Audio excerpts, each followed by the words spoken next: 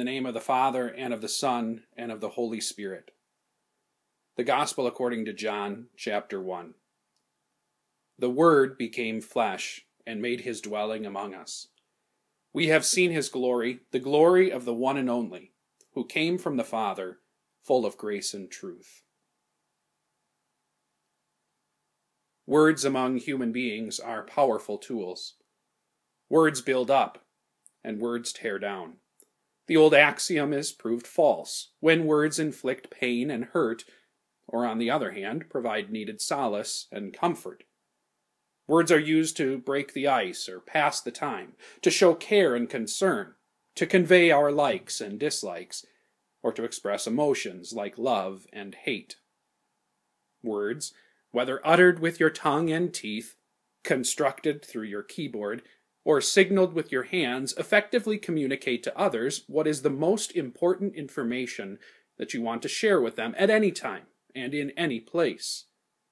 That humans communicate with other humans with words, in one way or another, is simply a shadow, an indicator, sign, and symbol of something so much greater.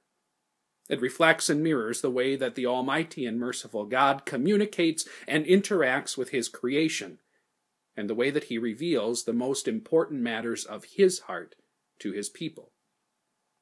In the garden, God spoke to his first humans. He told them that he had created, with his powerful word, the world around them. He declared to them their authority over that world, giving it as a gift to them for them to subdue and populate. However, it was in that same garden that the ancient serpent spewed his lies, using his own version of words against God's human beings. Satan's words introduced doubt, and in turn sin, into that paradise. And so, with words, God revealed his plan. The devil was cursed, and his work of deception was to be crushed. Salvation would be brought to all people through the word, so that the devil who overcame man by his word would in turn by the word be overcome. The word became flesh and made his dwelling among us. God's promise became a reality when God himself became a human being.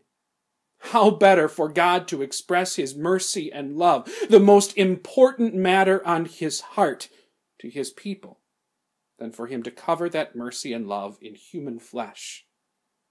The Word became flesh and made his dwelling among us, to express the Father's desire for unity with us. The Word became flesh and made his dwelling among us, to live under God's laws and obey every one of them in place of us. The Word became flesh and made his dwelling among us, to listen to the devil's lies and temptations and not succumb to any one of them.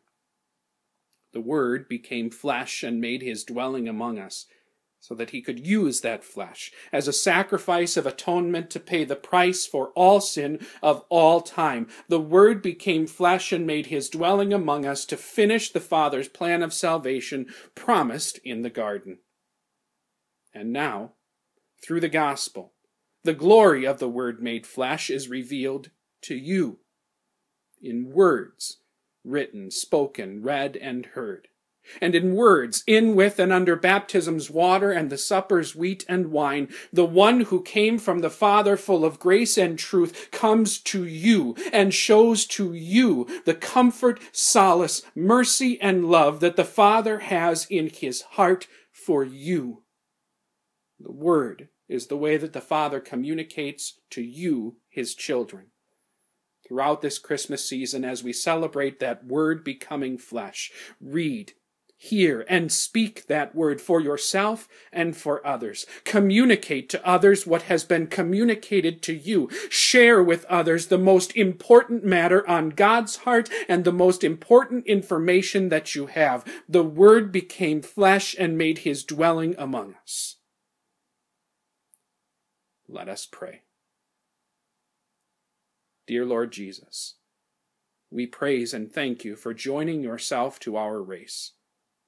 Enter into the lives of your people through your word and sacrament, that you may continue to make your dwelling among us until the day when our dwelling will be with you in your glory forever and ever.